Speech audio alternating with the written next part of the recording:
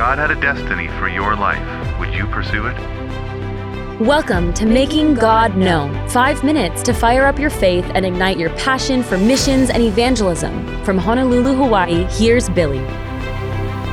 Hello and welcome again to Making God Known. We're picking up where we left off yesterday, talking about the message of the gospel. We asked the question, what is the gospel message anyways?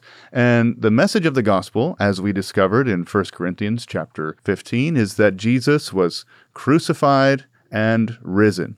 And so in Luke chapter 24, verse 46 and 47, Jesus says this. This is right after the resurrection. He has appeared to the apostles in the upper room, and he says this to them. He says, "Thus it is written, and thus it was necessary for the Christ to suffer and to rise from the dead the third day, and that repentance and remission of sins should be preached in his name among all nations, beginning at Jerusalem."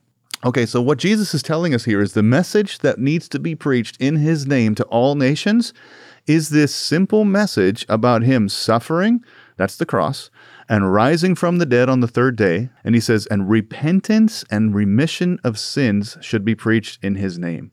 So I got a question for you to ask yourself. In all of your own evangelism and all of your own sharing of your faith with your friends and just wherever else you may have talked about Jesus to lost people, how often do you say these words that Jesus said to talk about? How often do you mention the cross, the suffering of Christ, or the events leading up to the cross and his death itself? How often do you mention that? And how often do you mention, he said, it was necessary for the Christ to suffer and rise from the dead? Jesus is not dead. He's alive. He has risen from the grave. He's victorious over sin, death, hell, and the devil. And when Jesus rose from the dead, it confirmed everything he said about himself. It showed that his sacrifice was acceptable to the Father. And the same power that rose Jesus from the dead is the same power that'll rise us from the dead, that'll bring life to our mortal bodies at the resurrection. And so we have this hope, this confidence of eternal life because of the resurrection of Christ. And then he says this in verse 47, he says, and that repentance and remission of sins should be preached in his name to all nations, beginning at Jerusalem. Now, how often do we say that? How often do we mention repentance? You know, sometimes we don't want to scare our listeners away, and so we don't mention things like sin or death or blood or all that stuff, especially repentance, to tell someone that they have to change. I mean, that's a bit confrontational, isn't it, to mention repentance?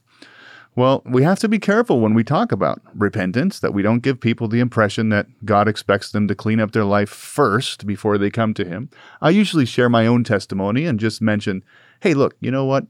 Before I was a Christian, that's all I thought about was how I could get away with, lying or stealing, or all I could think about was partying and sex and drugs and stuff like that. And I would pursue it. I would think about ways to do it. But once I recognized that it was separating me from the God who loved me, and not only that, I was in trouble for it, right? All of a sudden, I didn't want to be the same guy anymore. Something in my attitude shifted towards sin. And that's what repentance is. It's doing a 180. I used to love to do this thing, and now something within me is saying, I don't want to be that guy anymore. I don't want to do that anymore. I want to stop.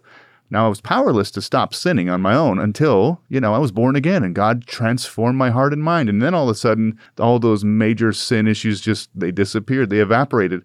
Not because I was trying so hard not to do them, but because God changed my heart, But repentance is just that simple shift of our attitude towards sin.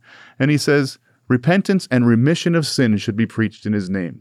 When we come to God on his terms in humility, he forgives every sin we've ever committed, washes them away, gives us the assurance that we have eternal life because we've called on the name of the Lord. And Jesus said, anyone who comes to me, I will no wise cast out. Tune in again tomorrow when we talk some more about this message of the gospel and how we can share it with our world.